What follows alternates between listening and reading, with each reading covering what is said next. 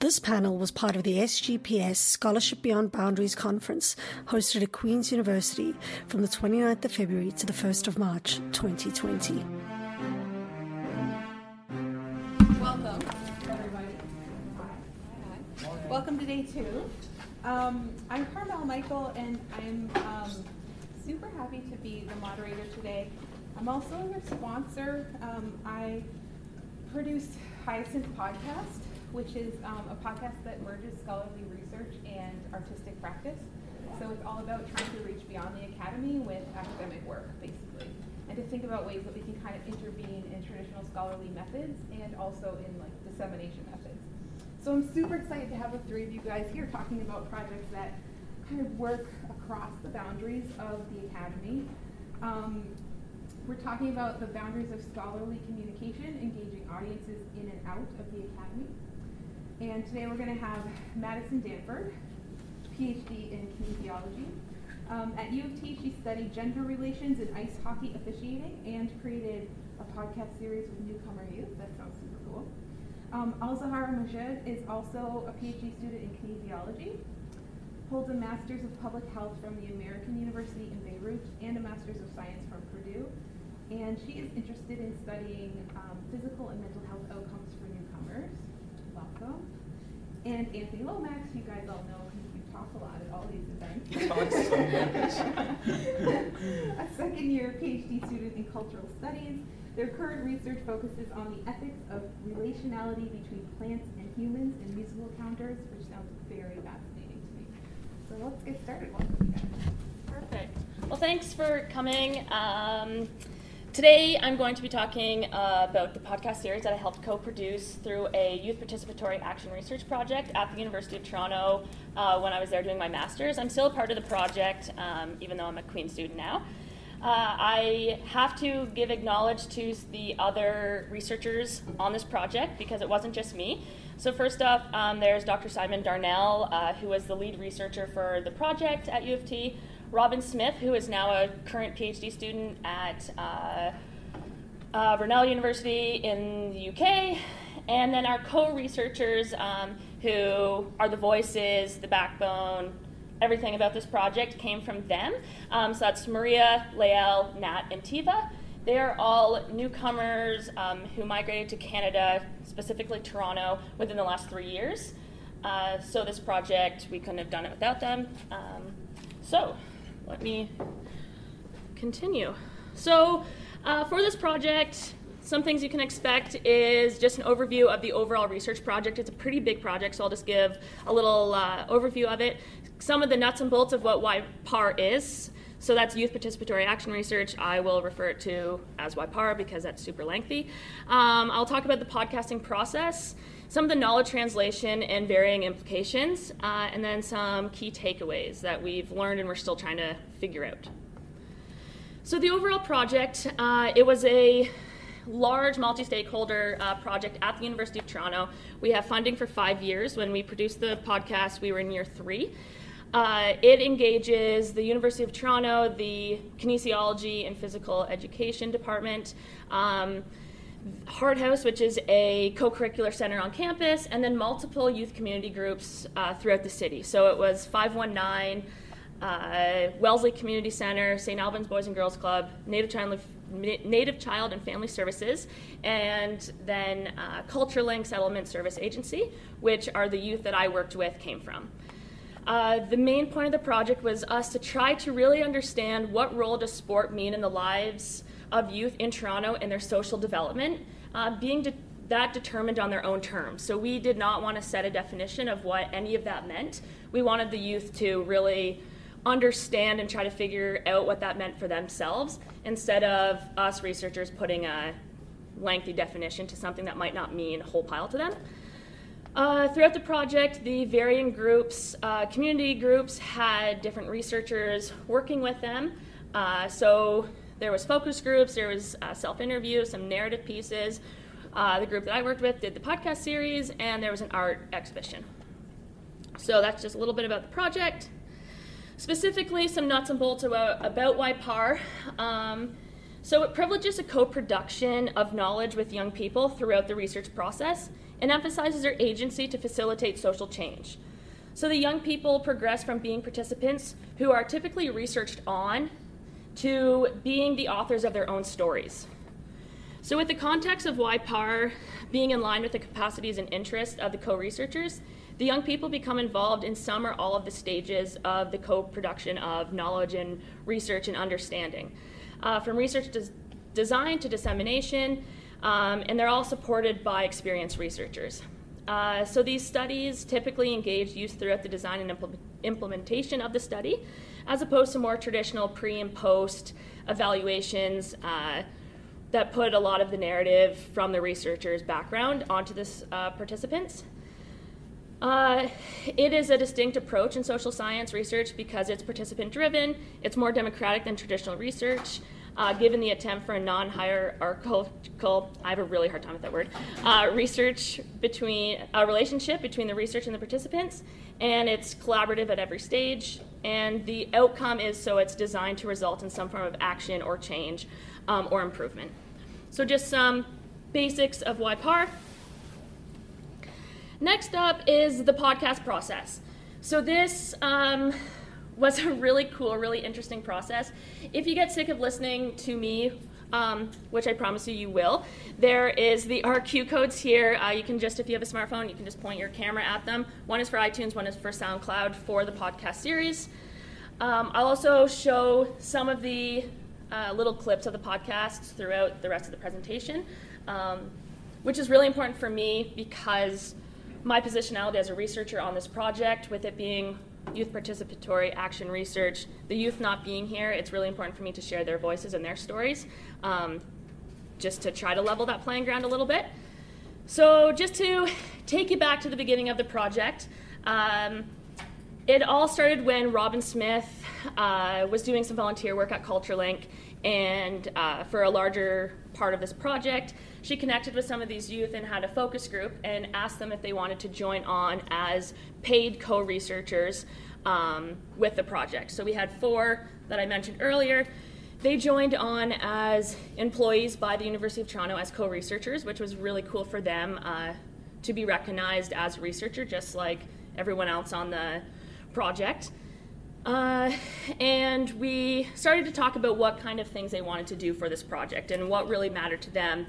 And throughout all these conversations, their main point that they wanted to try to figure out was mental health and well-being for newcomer youth.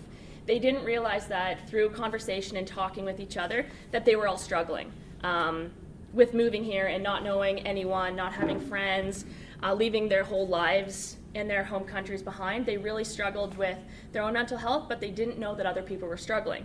So as we came to this point through conversation, they're like, what if we did a project around what sport and physical activity means for us, newcomer youth, in our mental health? So does it help, does it hinder, all of these things. So then we got talking about methods. We held workshops for about 3 months, once a week, on trying to figure out different types of research and methods. We talked about ethics. We had sessions on creating a interview guide, interviewing. We talked about blogging and photo voice.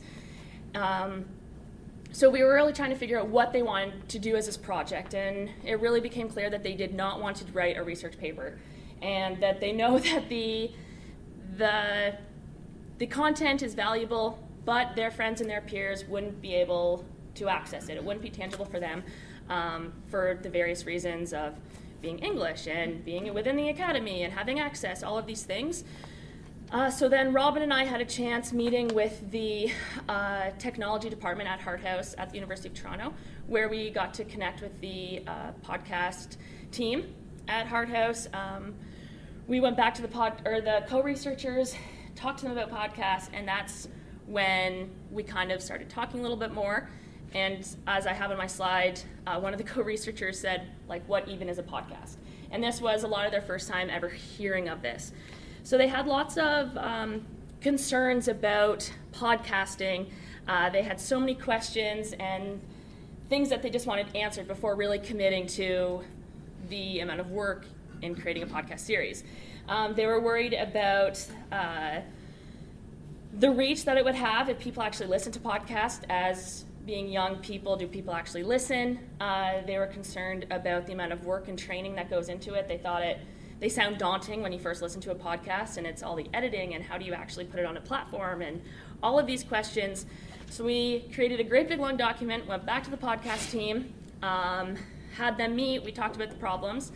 The podcast team was great, and they expressed all of the questions that we had and talked to us about knowledge translation and how tangible it actually is, and that they can be recorded on your phone and you don't need the fancy microphones and all of these things. But what really led us to the podcast development was the relationship that built with the Hart House podcasting team. So they were a group of individuals whose main purpose was to share social justice issues through podcasting, but really they were representative of the newcomer youth, which was something that I couldn't offer as being a white Canadian. I didn't have that connectability piece, where a lot of the people on the podcast team did. So ultimately what led us to the podcasting was the relationships that was built between the groups, which was really cool and really awesome to see between such a big multi-stakeholder project, that relationship building having such a key part. So throughout the entire process, the podcast team, we met weekly. We learned how to edit, we learned how to record, we learned how to make an interview guide, talked about how to talk with other people and how to communicate and all of those great things that we learn in a qualitative methods class, but this was delivered in a way that was a little bit more tangible than the traditional research process. So the co-researchers decided that they wanted to do a self-interview and talk about their own journey. So they each made their own episode, and then they went out and interviewed 2 to 3 of their friends and family about their journey and their experience, which created 7 episodes for our series. At the end of June, we held a listen launch party, which really showcased all of the work that went into the podcast that the co-researchers did. We invited the community, we invited their friends and their families, we listened to the podcast, we ate food, we had the co-researchers stand in front of a group of people and talk about the experience. It was really cool. So now I just want to show a clip. I'm sorry if it's not super loud, but you can listen to them all on your own time. Oh, is it working? The Sport and Social Development Participant Action. Mayor Nat and Maria, kamusta? Ako nga pala si Nat. Bienvenidos, yo soy María. In this series, we will be speaking with newcomer youth, answering the question, what role does sport and physical activity play on the life of a newcomer youth's mental well-being? So that's just our intro. It was cool to really learn for myself as well, like how all of this worked, and it's such a neat skill and actually is very tangible for people to learn and do, and yeah, so it was a really neat process. So that's just the intro. I'll show a little bit more in a minute. So now knowledge translation. So for the co-researchers, much anxiety stemmed from their perceived difficulty in commanding the English language. And their sense of their accents would make them and their stories more difficult for audiences to understand. So this was really something that we had to figure out and work through. And this is where the relationship with the Hart House podcasting team really came through, as a lot of them have accents and kind of feel the same struggle, whereas, again, something I couldn't fully connect and understand and be a part of. So that relationship was really helpful in this process. This discomfort was one that the co-researchers expressed through the entirety of the process. The podcasting process was, what if they can't understand me? No one will listen to me because they won't be able to understand me. So it's something that we really constantly had to work through. In many ways, this language and accents are constructed through the act of othering, which occurs and really puts an emphasis on the racialized power of the English language, and is something that we did our best to try to work through, which was a process, and I think as scholars, I think it's something that we're still trying to struggle and work through. In response, as a way to lend support, the podcast team shared examples of podcasts that incorporate multiple languages, and offered suggestions on how to use this as an asset in their podcasts. So in turn, the co-researchers decided to incorporate their represented languages, first languages, into the introductions of the podcast that I just showed. So they said hello in their own languages. And at the end, they kind of said goodbye in a little bit of their own languages again. And as I'm going to show in a minute, it was important for them to give advice in their own language as something that they could reflect on and just show a little bit more of themselves, opposed to just completely submitting to the English language. I think for me, it's really big, and the rest of the researchers on this team, is that we are conscious of the role of globalization and its role on digital methods.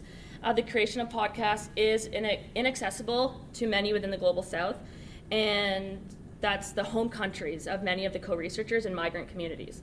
So this is due to the availability of digital technology coupled with the dominant use of English language. So again, the podcasts were recorded in English despite being produced by co-researchers with English as their second language. So that's a big takeaway for me, is the power of the English language. So it's something we're still trying to navigate and work through. If we were to do it again, we would probably do it differently, but I feel like that's a lot of research projects. Next up is the high emphasis of having an authentic story. So this became pretty much number one for the co-researchers, was they wanted to have impact and make the podcast meaningful. The co-researchers were challenged in ensuring that the stories that they were hearing from their friends and their family maintained authentic, and we weren't modifying it so much. With podcasts, the priority is a listenership. So you're kind of always thinking about the end and who's actually listening to your podcasts, and what's going to sound best and more appealing for the audience. We struggled with this a little bit because we really wanted to make sure that the stories were maintaining their authenticity, but also that the listener could follow and understand and be a part of it as well. This was a relationship and kind of a difficulty where we sometimes butt heads with the podcasting team because they really wanted the listenership in mind, whereas we wanted the authentic stories. So trying to edit not so much that it didn't become the person's story anymore.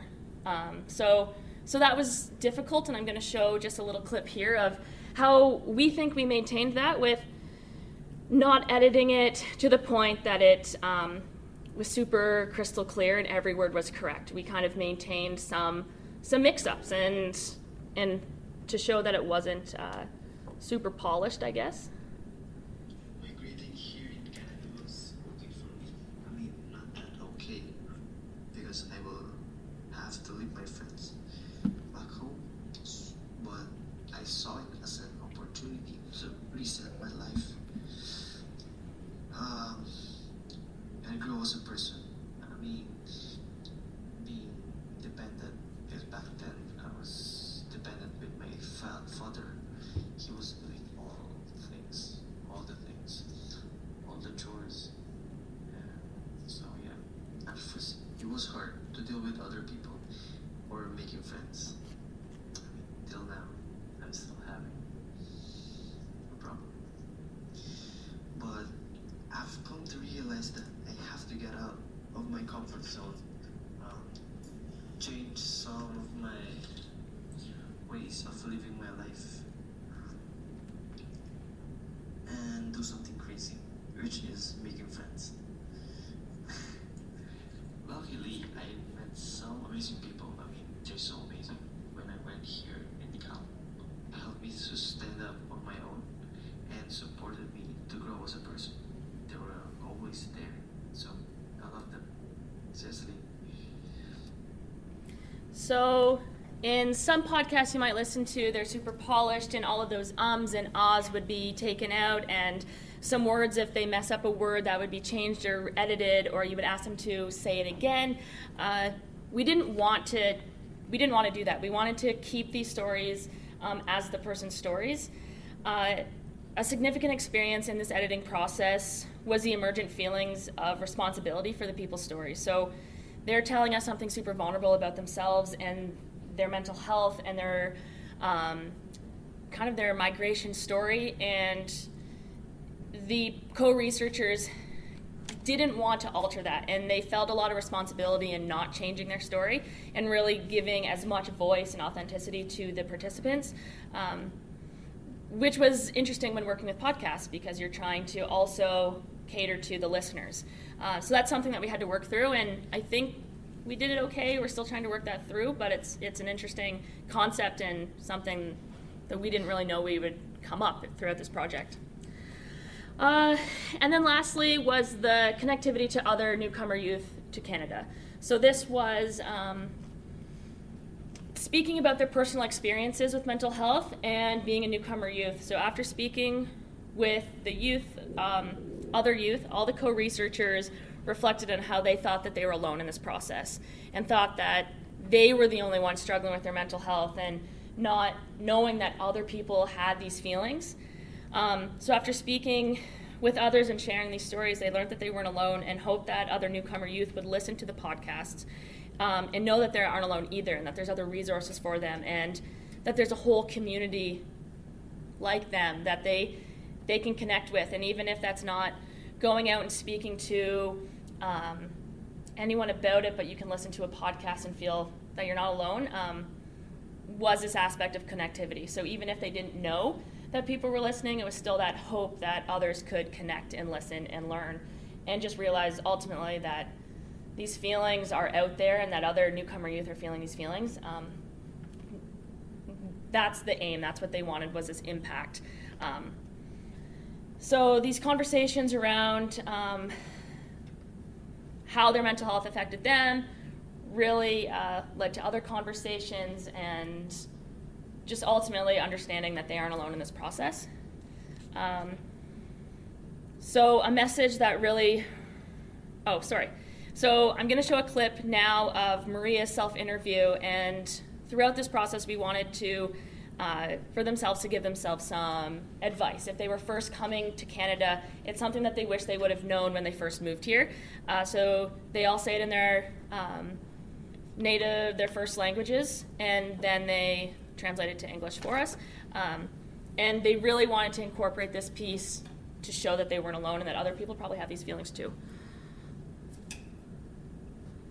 If I had the opportunity to meet myself back then, when I arrived in Toronto, this is the advice I would give. I would say it in my native language first. Persevera a pesar de las dificultades y obstáculos, porque eventualmente todo normal pasará. Which it translates into, you have to persevere despite any difficulty or obstacle, because eventually everything that you're going through will go away. So that became pretty cool. We had some newcomer or other listeners who heard the podcast reach out to us and talked about these feelings, and they thanked Maria for putting that in there, and so that was cool.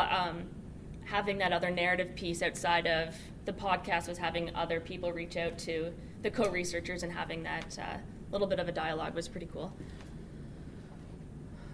So just a couple key takeaways is PAR and why PAR is often romanticized. It's process simplified. The mess is usually removed from the journal articles and presentations. That's not our reality. Why PAR and PAR is messy. It's not linear.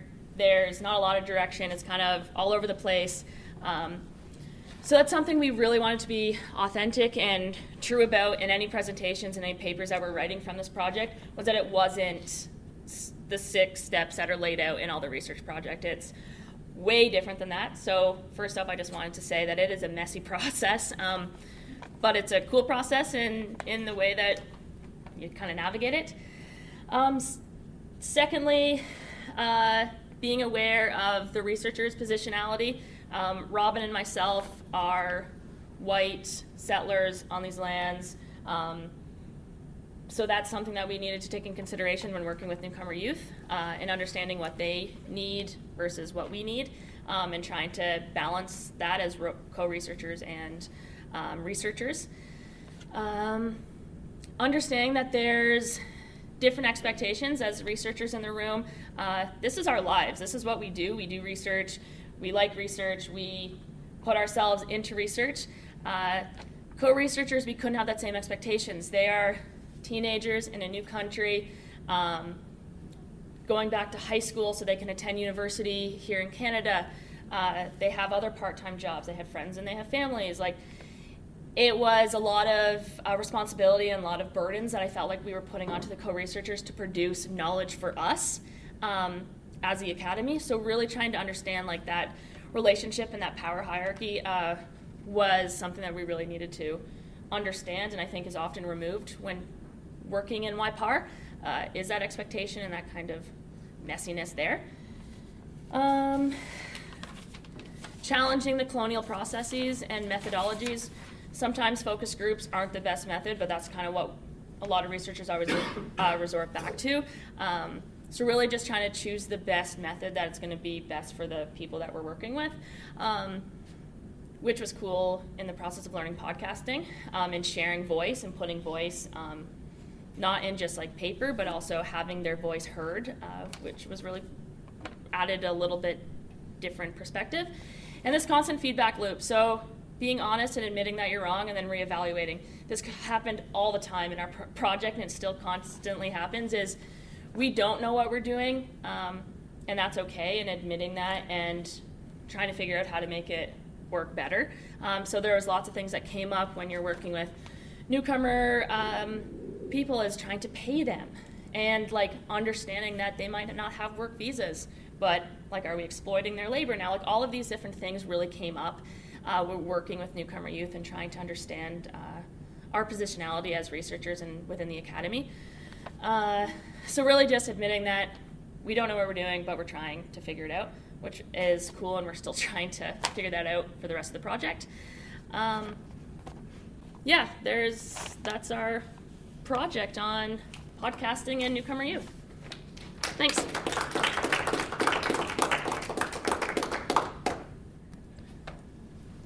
Hi everyone, my name is Zahra, or Al-Zahra, whatever suits you. Yeah, my project is kind of similar, not similar, but like the background and the ideas are similar to Madison. And it's still at the proposal stage, so any feedback is welcome. I'm sorry, you're just like... I know, yeah. what is it? Maybe if I can move it. Sure? Okay. Okay, so... Presenter just can't see. Yeah. So today I'll be talking about some arts-based methods among newcomers in Kingston. That's me. I'm a second-year PhD student at the School of Kinesiology, and I'm interested in basically studying physical activity and the intersection of that with mental health outcomes and physical health outcomes among newcomers. So who is a newcomer in Canada? Basically, a newcomer is a permanent resident, a refugee, or a person who's applying for permanent residency but still needs to pass some eligibility requirements. That's basically like medical examinations and proof of financial support and a lot of other stuff that you can find online. When I speak about newcomers, basically I'm talking about specifically Syrian refugees who fled their countries after the start of the civil war in Syria in 2011. The Syrian refugee crisis is one of the most severe international crises that have been happening in our recent time.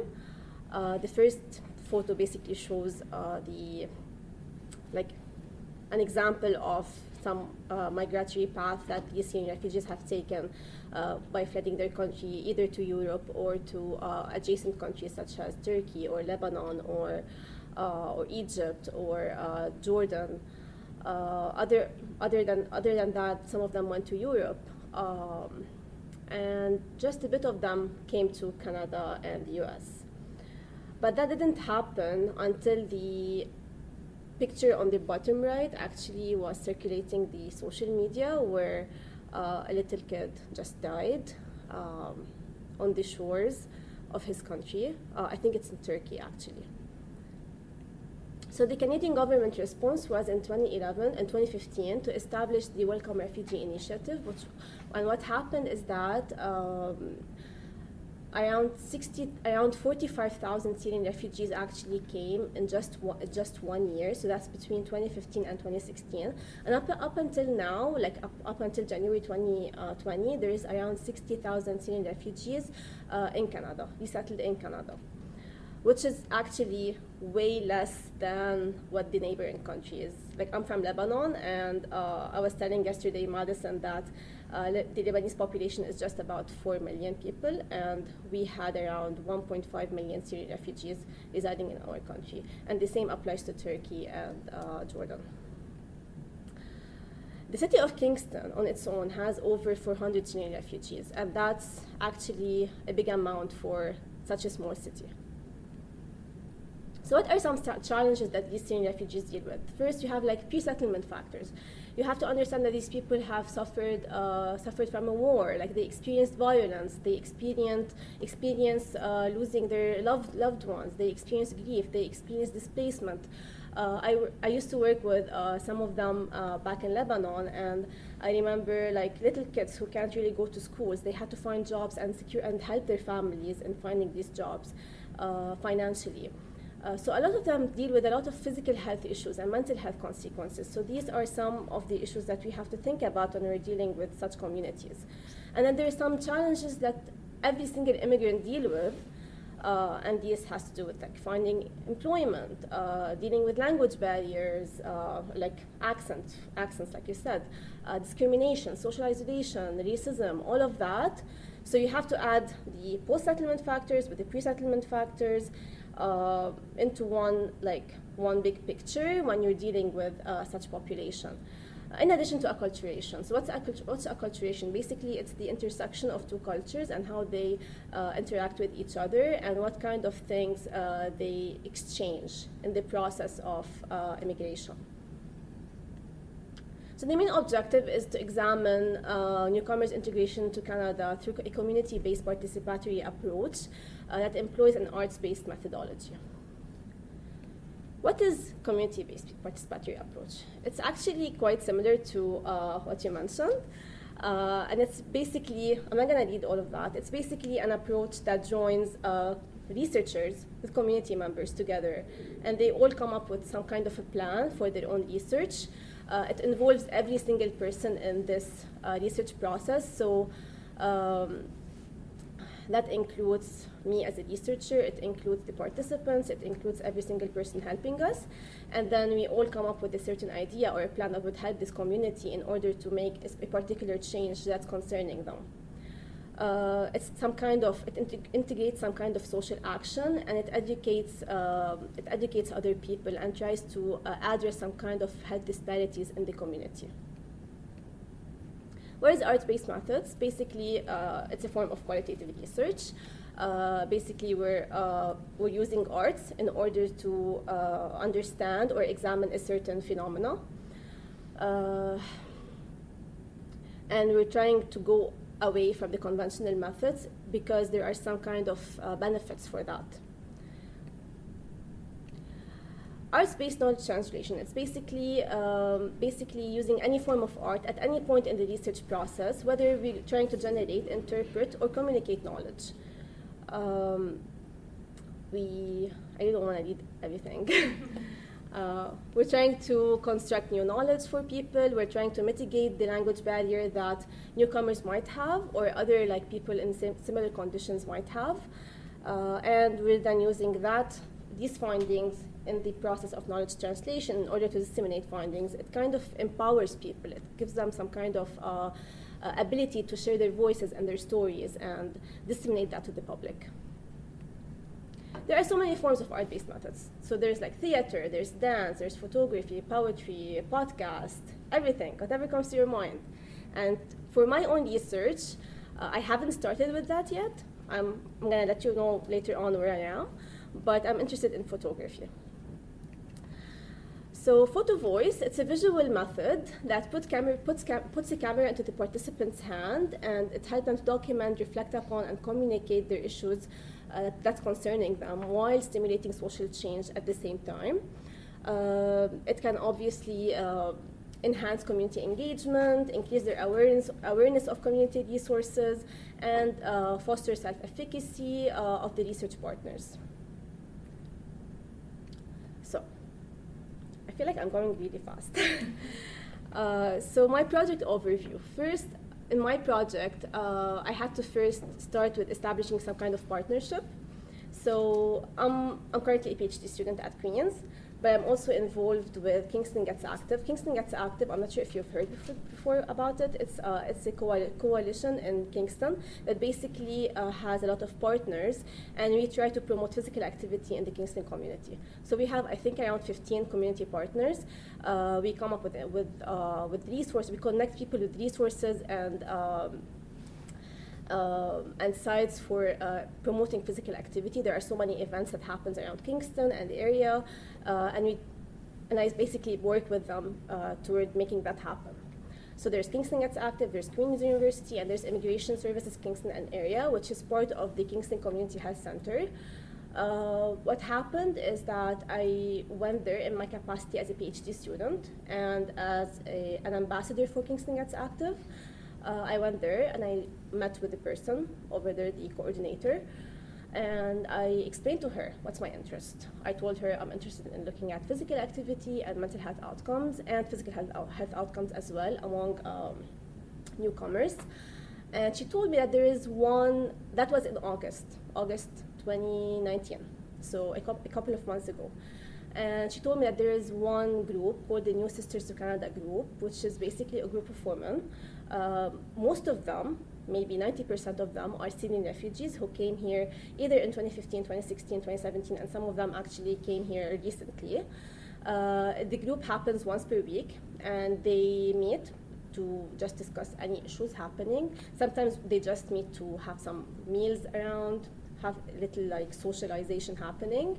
But mostly the main aim of it is for them to practice language as speaking English as a second language, because the coordinator is also an ESL teacher.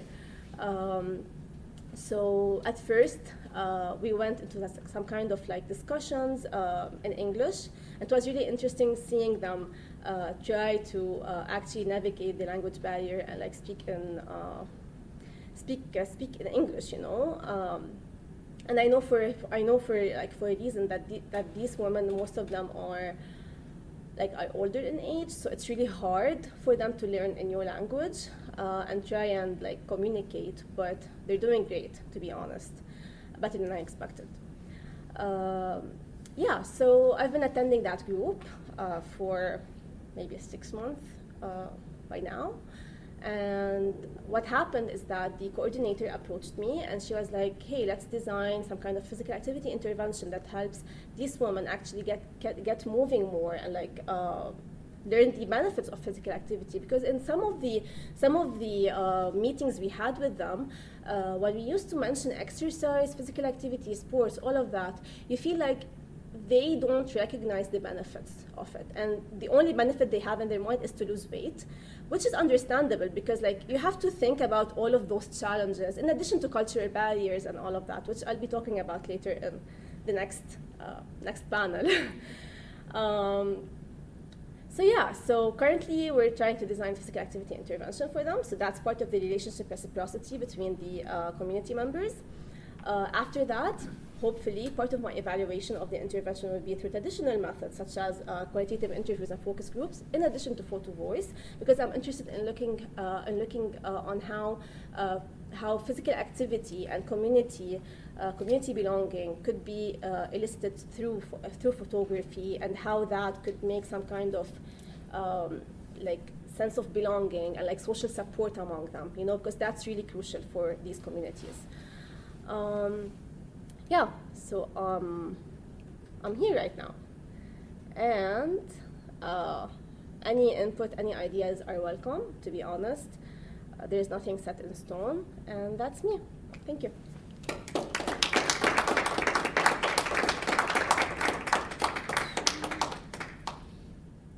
Great. Hello.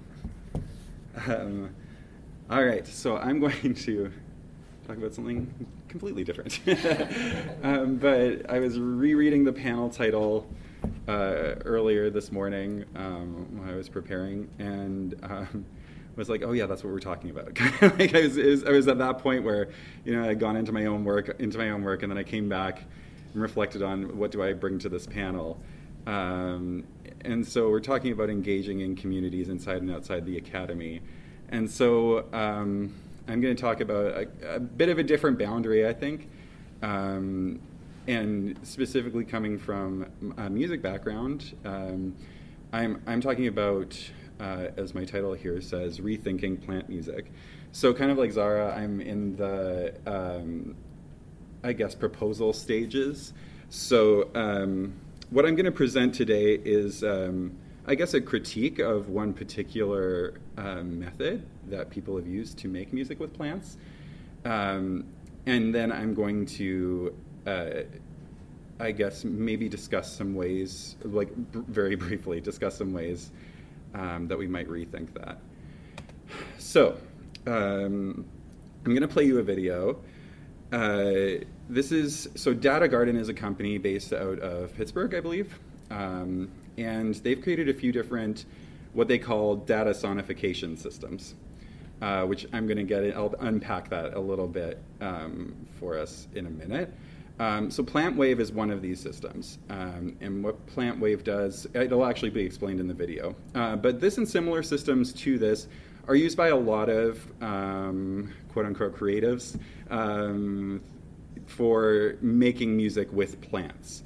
And so I'll play this and then kind of unpack a little bit of what I think is happening. Hopefully this will work.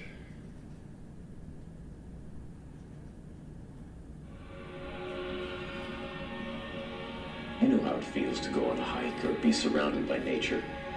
You come out more relaxed, refreshed, and energized. Our vision is to deliver the feeling of being immersed in a forest through music. We call this experience PlantWave. With PlantWave, your phone becomes a way for you to connect to nature rather than feeling separate from it.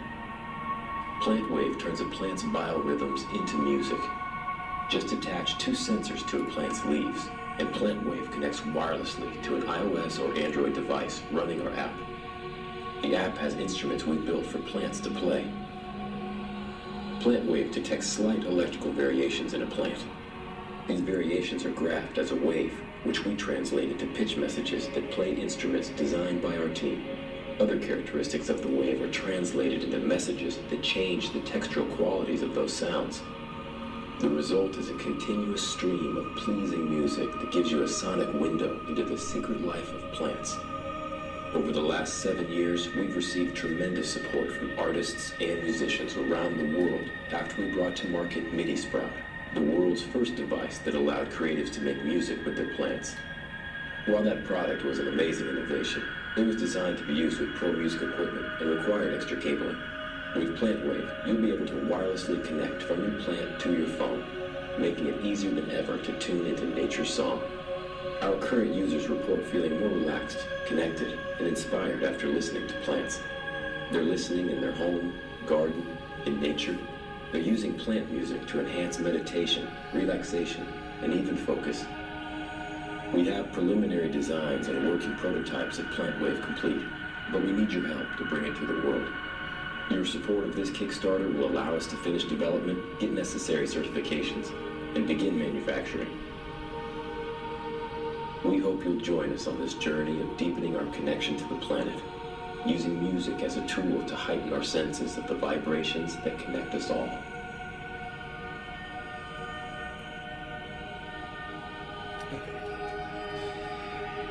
So PlantWave.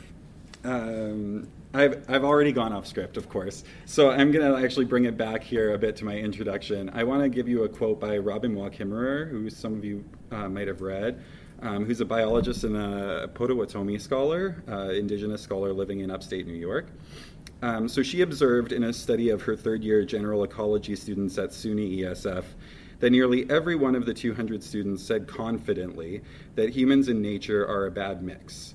And students could not think of any beneficial relationships between people and the environment. And then she goes on to ask, how can we begin to move toward ecological and cultural sustainability if we cannot even imagine what the path feels like? Which is a really great question that's really guiding my own research. So in my dissertation, what I'm doing is examining that path forward by attempting to intervene in plant-human relationships in the Kingston area. Moving on, I guess I'll go to the next slide here. Will that work? How do I go on to the next slide? Do I know how technology works? Great. Okay, so I'm going to present just a bunch of quotes that I've pulled out of this video. Our vision is to deliver the feeling of being immersed in a forest through music. Is the music being played here similar to the sound that you experience being in a forest? That's my first question. So let's think about that for a quick sec. The music that you heard in the background of that video is very much the music that you get when you're using this instrument. So some music philosophers might say that music is in fact in nature already. And so this has happened a few times. This is R. Murray Schafer, a really famous Canadian scholar and composer. And so I'm going to discuss R. Murray Schafer, I'm going to discuss John Cage just a little bit and their different views on nature and music. So first, R. Murray Schafer is kind of one of the first people to really explore the idea of soundscape. So we know what a landscape is. This is the idea of a soundscape. How does music work in the environment? How does sound work in the environment? And Murray Schafer is an environmentalist as well. Emphasizes the idea of noise pollution. This work's coming out of the mid 20th century. And so he's really privileging kind of natural sounds over man-made sounds in his work, and specifically saying sound pollution is a problem, which is true, and actually a trendy research topic right now. But in a way that human sounds are bad and are actually considered noise. So industrial sounds, urban sounds are almost demonized in his work in a lot of places. I guess what happens in this work is that there's, as I said, a demonizing of certain human, non-human relationships that come out of cultural implications of the term nature itself. So based on work by William Cronin and others, I would suggest that when we would discuss nature, especially in colonial Euro-Western contexts, like this video is within, we are discussing cultural constructions. And often these relationships and human intervention, and often constructions, one of these, I guess, constructions is of nature as this pristine or untouched sort of area that's away from people. It's not influenced by people at all, which of course is quite problematic in a lot of ways. The one that I'll bring up right now is, was America untouched before colonial settlers came here? Or were there human interventions here already? So there's a lot of erasure that happens when we consider nature this way. So John Cage, a bit different. Oh, did I get ahead of myself? Oh, no. So in this video, the point of this slide, in this video, there's a distinction between the home and the garden, which are domestic spaces, considered human spaces, and then nature, which is this other undefined, everywhere else sort of space, which you can see in this quote. Like there's these three different places. Nature is not in the home, nature is not in the garden, interestingly, in this case. So moving on to John Cage. In Cage's understanding, background noise is also music. So, for instance, I guess the most popular Cage score that gets talked about a lot in every, interdisciplinarily in scholarship is 4 minutes, 33 seconds, where there was no, performers on stage for 4 minutes and 33 seconds. And they don't play anything with their instrument, and the background noise is emphasized. So people coughing in the audience, the hum that's going on over here, all of these things that happen are part of the musical experience. And Cage is saying that music is ecology, music is nature. and sound and music comes from nature. This is a score for a Cage piece that I really like called 49 Waltzes for the Five Boroughs. And so you'll see all these triangles over a map of the 5 boroughs of New York. And so what Cage does here is uses chance operations. So all the locations are chosen by chance, and the duration that you spend at each location is also chosen by chance. Some of them are like an hour, some of them are like 30 seconds. So to perform this piece, you would have to perform all 49 locations, is kind of the idea. And what you're doing is you're standing in these locations and experiencing what Schaeffer would call the soundscape. So, of course, in the boroughs, Cage is definitely bringing urban sounds into this. So human sounds are now, for Cage, whereas they weren't for Schaeffer, a part of the soundscape, and an important part of the soundscape that he doesn't ignore or, I guess, maybe demonize in the same way. But there's also a critique of Cage here that Benjamin Peacock takes up, saying that Cage mistakes chance for a way to make nature unmediated. So as a way for us to experience nature or music as nature without human intervention, which of course is not true. We as humans cannot have a culturally unmediated experience of nature. So people like Warwick Fox and Val Plumwood have both argued that there's a need to recognize that our experience of nature are always mediated, using the term anthropogenic to describe how we cannot view nature outside of our culturally mediated understandings. However, importantly, this is differentiated from anthropocentrism, which is more a term about humans valuing their own desires above those of other organisms. So just because we have these, we have to understand through a human lens everything else, doesn't mean that we have to value the human above everything else. So that's an important, I think, distinction. So moving on. Here's another quote. The app has instruments we built for the plants to play that are designed by our team, and there's a process of translation here. So what does that mean, and how does that work? Let's talk about exactly what this instrument is for a minute. So what's happening here is 2 different sensors are placed on 2 different parts of the plant, just like 2 different leaves. It reads electrical information from both those areas and measures the difference. That is translated into a graph of changes, and those are turned into pitches in the song or in the music that's happening here. So kind of like if I have this is called a MIDI controller. So this is not the same thing as a keyboard. If I plug this in and I press a button, it's not going to make a sound itself. It has to go through a computer or something else. The computer is the one that adds sound to the data that's happening here. This is the same process that's happening with the plants. The plants aren't creating sound. The plants are creating a data set that's being translated by technology into a sound, and into very specific sounds, which is also something that I'm going to be discussing here. So, what's known, like with this instrument, it's how hard is the key pressed, how long are you holding it? All of these things are taken into consideration, right? So this process is called data sonification by Data Garden. And so are we actually being immersed in a forest, or are we in fact being immersed in a limited amount of data from one organism within which we would call a forest that's representing something much bigger, is my big question. Data often acts as a colonial tool, part of a system of colonialism that would seek to understand and tame, in this case, nature. And in this case, we don't even know what the data is showing. While using data to understand plants in that colonial way is problematic, in some ways it's equally problematic to collect data without knowing what it's showing us and then representing that, in this case, musically. For instance, there's a video by the Data Garden founder where he's showing differences between the music created by a damaged plant and a healthy plant.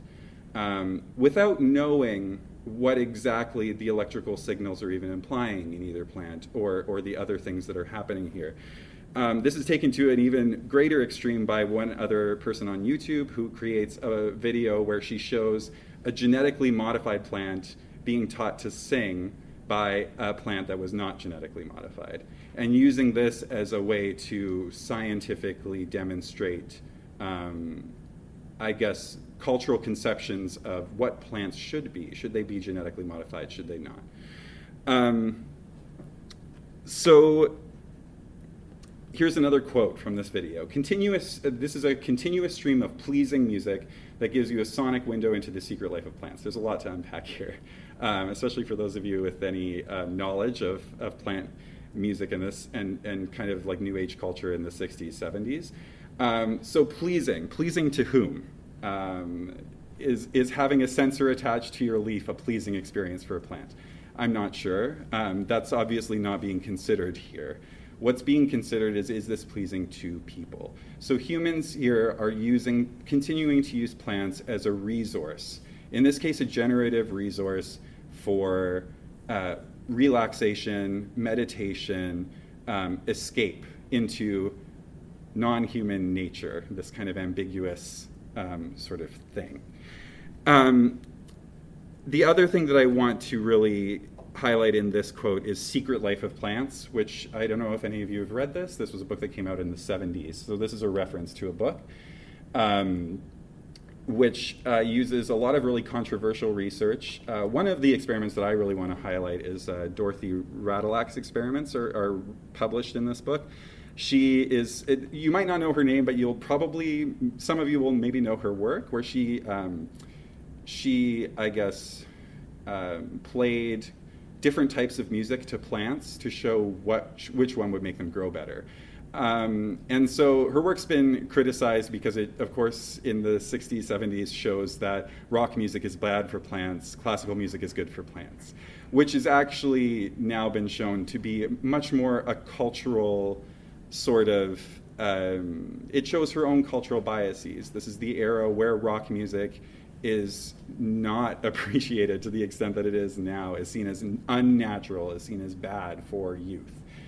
So there's culture being, I guess, laid over that non-human nature again, even in those experiments. So the sounds crafted by Data Garden to play this plant data also importantly resemble sounds that come out of music created by New Age movement. So these are sounds that we often hear in yoga sessions, at like massage, when we're getting massaged, when we're at spas. These are the types of sounds that we hear, and we are prescribing these onto plants. We don't know if the plant is stressed right now, but it's relaxing us, right? That's kind of the point that I guess I'm making here.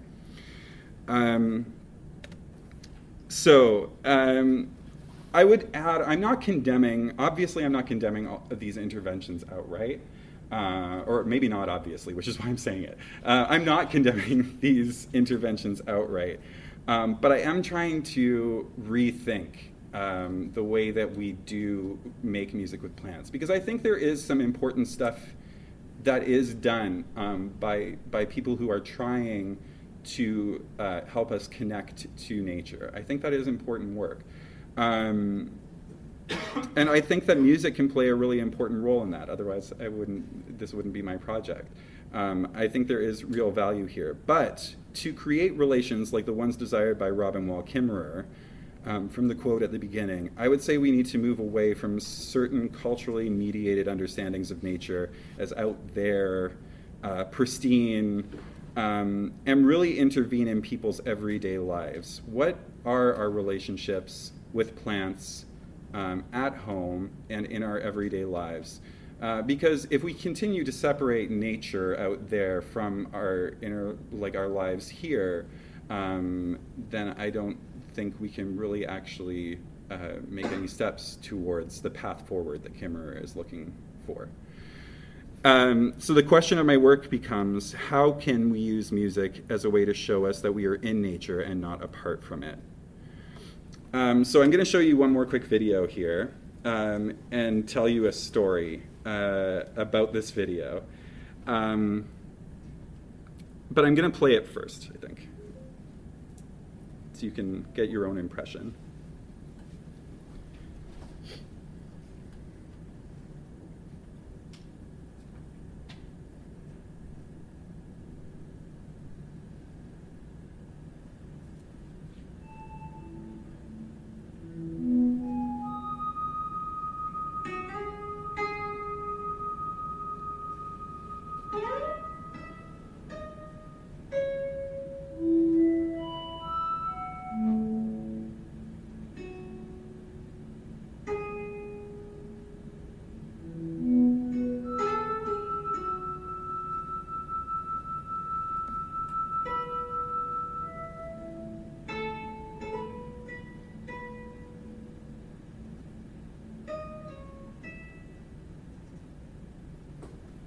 Okay, so we can stop this here.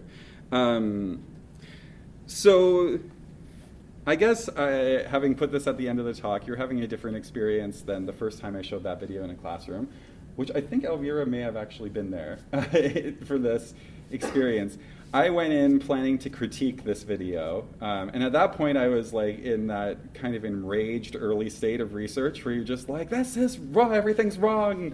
We need to change everything. And so I came in with this sort of agenda, and I played this video for the class, and the reaction was, this is beautiful, this is amazing, this is like, this person has a relationship with this plant through music. And it made me stop. And it really made me stop because, oh, so this is actually doing for people what I'm saying it's not doing. So I'm at this place now where I'm interested, I guess, in that tension, and thinking through that tension.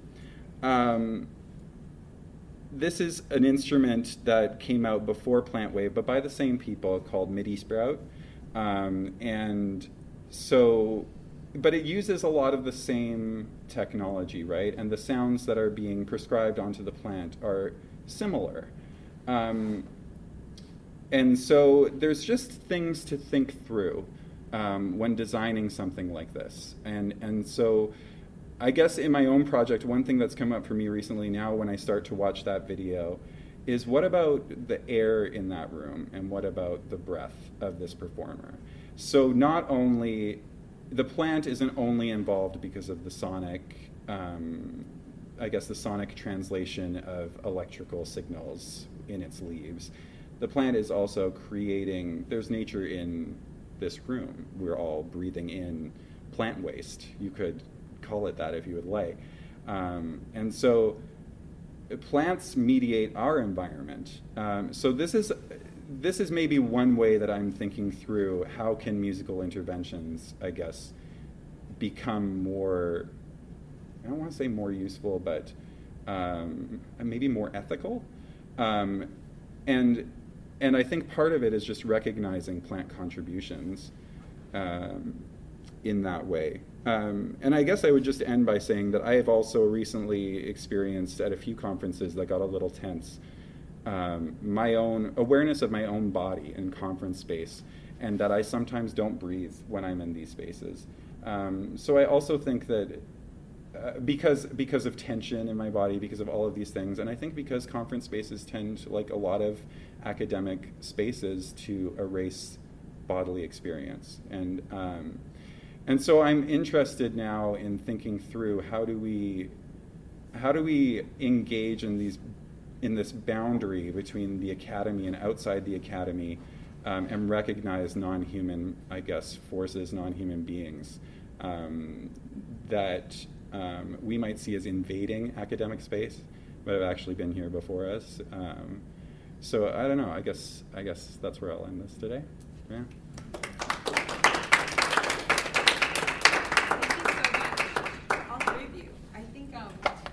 Just all gather around, and we have about 20 minutes left, so maybe just kind of go straight into a discussion Q&A, open it up however you guys would like to. Yeah, really interesting to have these particular conversations in conversation with each other. I think it's really interesting to think about actually the parallels in some of the issues between what all three of you are talking about. So does anyone want to I have a comment for Anthony, just because it's just the most recent one, and I appreciated all three of your presentations. Thank you very much.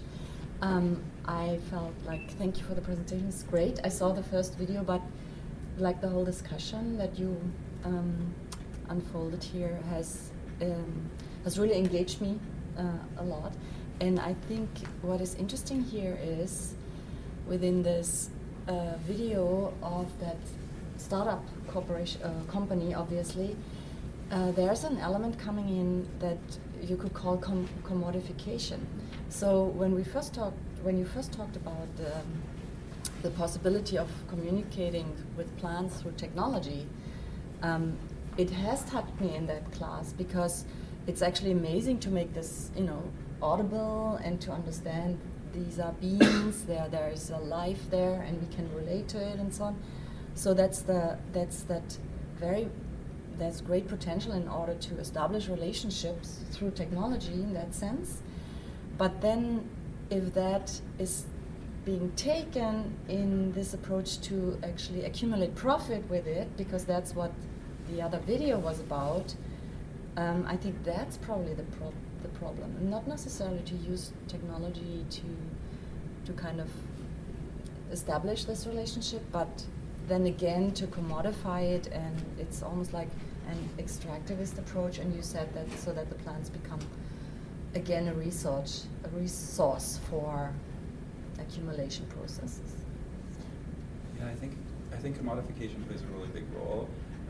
In the video, it actually struck me when we were watching the video this time, just like even how the people in the video are dressed, all of these things. I think, and part of this is a Kickstarter video, right, which is important context, because I think that Data Garden knows their audience and knows who will give them money as well. I think that's a big part of this. They understand that these are the communities that are interested in this. And I'm not sure, I don't think commodification is necessarily the major difference. I think it is. I think I know exactly what you're saying, and I think I agree. But I also think there's a really big problem in the extraction of data from plants in general, and I think it is, I do know what you're saying, it is for the purpose of commodification, but I think just that process also, you could say there's a real relation to like anthropology and just, extraction of data and colonialism, I think. I think that's the other important element here that I would rather stress than commodification, but of course they're tied together and they're related very heavily. So I guess that's more the angle I've been focusing on, but yeah, thanks. That's a really good note.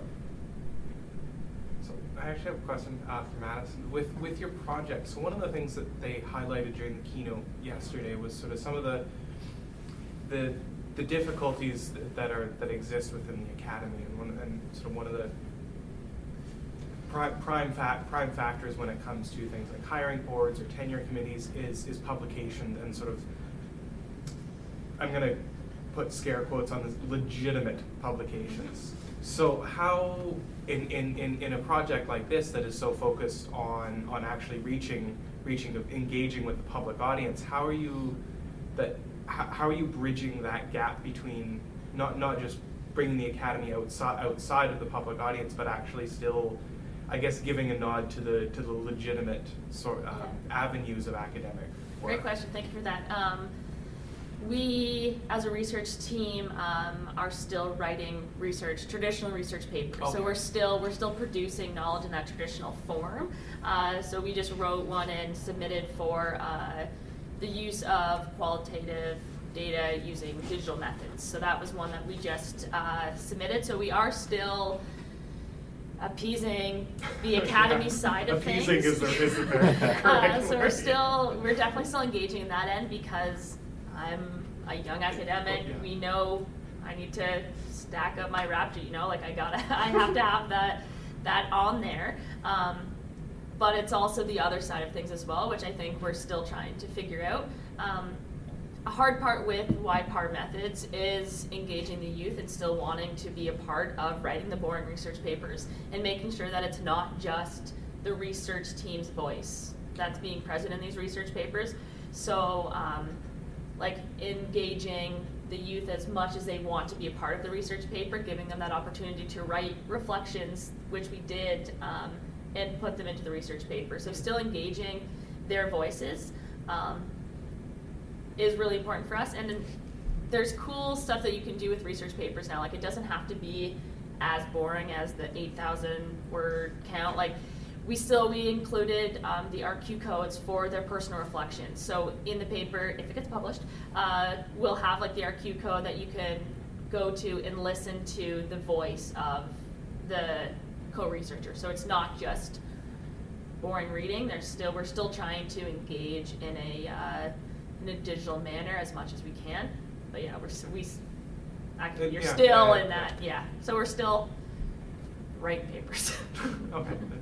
Actually, I've seen some similar studies. There is one faculty member at our department. His name is Jeff Masuda, and he gave us a lecture in one of our qualitative data analysis studies, whatever that was called. He does some kind of photo illustration and some art-based methodologies. And he showed us some publication that had some pictures in it, but at the same time it had some academic content. So I feel like there is some kind of movement right now toward maybe non-conventional methods. Yeah. So hopefully sometime. Yeah, I'd kind of love to hear your experience in your different disciplines, because I come from a discipline where it's still quite, let's use the word, traditional. And so what happens is if you're trying to do scholarly methods that are arts-based or combine sort of new digital media especially, you end up just doing extra labor. Yeah. Because if you want to do it, they're like, great, that's awesome, but we have no way of evaluating that. They don't have a structure to be like, yes, this can be your project. And so you just end up doing more. And then you still have to write the same amount of stuff, which I am a big believer in the rigor of the scholarly method and all of that. But I do think there's something interesting in this idea of co-production. So co-production with youth, co-production of knowledge with newcomers, co-production of knowledge with plants maybe, and how, I'm curious in each of your disciplines, how have you been trying to actually thoroughly follow that thread? So co-production of knowledge, but then what does that mean? You're producing thus different knowledge, and so then how you communicate that knowledge also has to be different, I think. And I think when you played the clip of the person telling their story about how it's been difficult, I found super emotional. It was beautiful. Can that be communicated in a scholarly essay, right? So maybe could you discuss a little bit about your experience of trying to bridge these gaps? I think it's so difficult. I think that's something that I struggle with every time I try to write a scholarly piece about this work, is trying to negotiate those feelings of, how can I take these stories, or how can we as co-researchers and researchers and all the different stakeholders on the project take what we heard in the podcast and write them out. It's very difficult. I think we really struggle with that. And then that co-production of knowledge is also challenging, because what everyone deems as knowledge is very different. So the co-researchers didn't want to write research papers. This is their project. So now am I taking ownership of their project when I write a scholarly research paper on it? So these are all really tough questions that we need to negotiate as stuck in this academy, is trying to figure out towing that line between the co-production of knowledge. It's their knowledge. It's what they produced. What am I doing with it? Am I benefiting from it now because I'm here talking to you about their project? These are all very difficult conversations and feelings that we, I think, don't get talked about enough, and really trying to negotiate these feelings that we have. And working with the co-researchers before I made the presentation, they saw it. I sent it to them. I was like, hey, is this cool if I do this, if your names are on it? Is there anything that you want to add? And they all tell me, yeah, go ahead, whatever, do your thing. But it's still important, I think, to have those conversations with them, and it's tough. I don't know. Ultimately, I'm still trying to figure it all out. I think it's hard. Yeah, it is definitely. I feel like you should do both. In my situation, I'm doing a partnership with a community organization, so I should take the concerns into consideration. So perhaps establishing some kind of report for them or like something in their format, you know. And then on my side, it's going to be something like more academic. Although I'd like to include something artistic as well. So I don't know, like at this point, I'm just like browsing ideas, and hopefully that will lead somewhere, you know. Can I follow up with a question for you? Because you use photo voice, that would suggest to also include that in your work, obviously. So you would use this, let's say, as images that would illustrate the writing, or could you see it as an animation even? So basically what happens in photo voice that you give participants cameras, or they can use their own cameras, and they take whatever pictures they want, like any picture. And after that, what happens, like sort of, you can spend a focus group discussion or just a circle of discussion, and then each one would basically explain what's their interpretation of that photo and how that could actually relate to the main idea. So I think it's easier than podcast in terms of writing it academically, because you can basically include a picture and then write down the explanation of it. But in terms of podcast, how would you actually like include an audio there? You know, it's harder. Transcribe. Other than just transcribing it, which is then the dominant use of language of English. Exactly. And yeah, so the mitigation of language barrier is not there. Yeah. Exactly. That's difficult. One of the things that struck me about your paper, Madison, was the idea of, just because this is a loaded term for me in past research projects, but that idea of authenticity that I find, I actually wonder about translation processes in both of these, in all of our work, I think, like generally, but you know, like how do you translate, you know, there's kind of like, I was also like kind of like emotionally invested in that story, and like that when the young people were actually telling their stories about hardships and stuff like that, and then the idea of having to edit it or having to, you know, and you know, I didn't actually find any of that hard to follow. Like I think there's like I think it was actually really, really clearly stated, and so I wonder about this idea of authenticity. What is authenticity? What is like, because I think that's a term used by Power a lot, and I think it's something to really consider in all of our work. It's definitely something that's central to mine. To answer the original question, I definitely like have, in my master's program, I didn't know what research creation was, but that's what I was doing, where I like was doing music analysis through a lip sync performance. So I like designed costumes, I made props, I found space, I produced and directed for performers, and then I also had to write a 180-page document at the end of it. So like you are doing like twice the amount of work. Like by the end of it, I think I probably did a PhD dissertation amount of work in my master's just to try to do this. Fortunately, I found cultural studies, which is the program that I'm currently in, where you don't have to produce the traditional document. You can do research creation as part of your dissertation, so hopefully that will kind of minimize the work. However, there's just always, in photo voice, you're looking at the photo, you produce the photo, but it's conversation, so it becomes textualized. So there's still like signification that happens in the sort of process, textual sort of signification that's happening in the end, right? And you can still easily, it's already been textualized, so you've already taken the photo, the like quote unquote art thing, and then you've translated it into text already. In the podcast, it does start as text as well, but it's like spoken, right? Yeah. And maybe in both of these cases it's spoken. So it's just interesting to think about, you know, all of these layers of translation that are happening, and how that kind of affects how you disseminate your work, and how you can't actually ever control how people are going to read or consume whatever you put out there anyway. Yeah. You know, like how meaning is always going to be emergent for whoever's reading whatever, wherever. So. Do you have anyone else? Because I'm also in cultural studies with a research creation project, so I'm using art for my research, or include art or creative practice. And that's exactly, I think, what you said, Anthony, that art actually is a part of the research because it delivers an aesthetic experience. So it's not about talking about it necessarily and then mediating it, or what you call contextualizing it, but letting it speak for itself as a voice. So photo voice in this kind of qualitative research methodology still serves kind of a traditional way of research, which is great. I love it, it's great.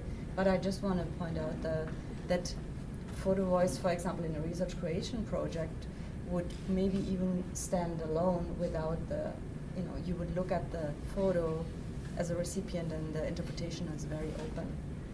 I guess that's a little bit of a difference. Yeah, I think part of it is sort of admitting to ourselves, like I like to use the word inquiry because I work in literature. I like inquiry over research, but a lot of what you're doing is really actually research.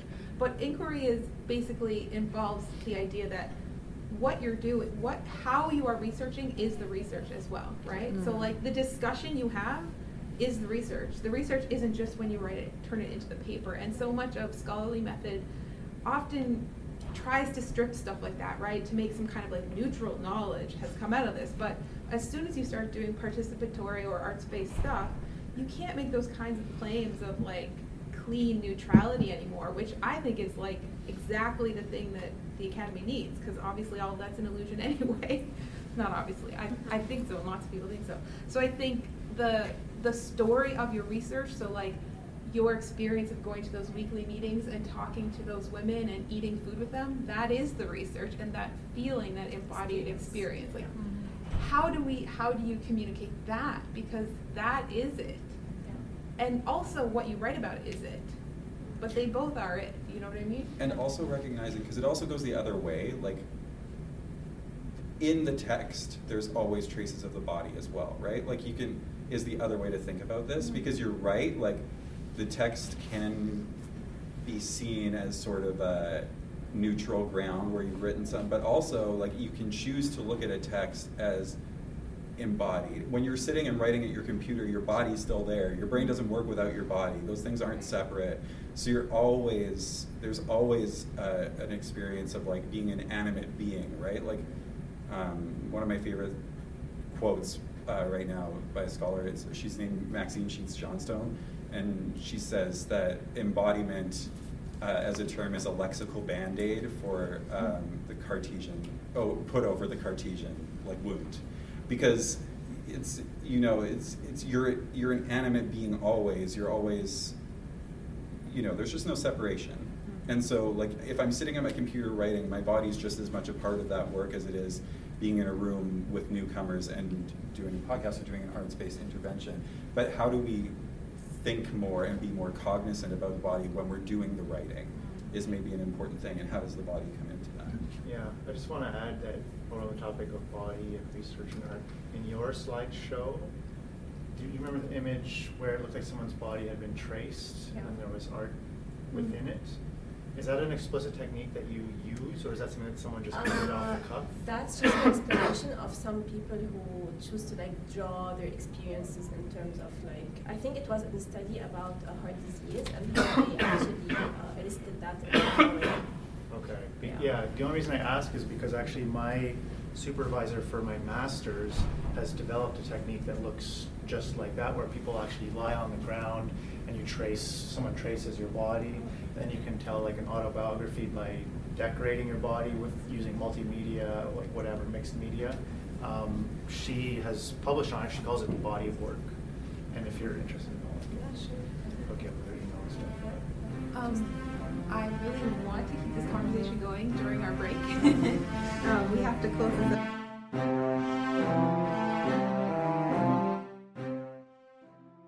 That's it for this panel discussion. We hope that you'll listen to another, or better yet, join us at the next Beyond Boundaries conference.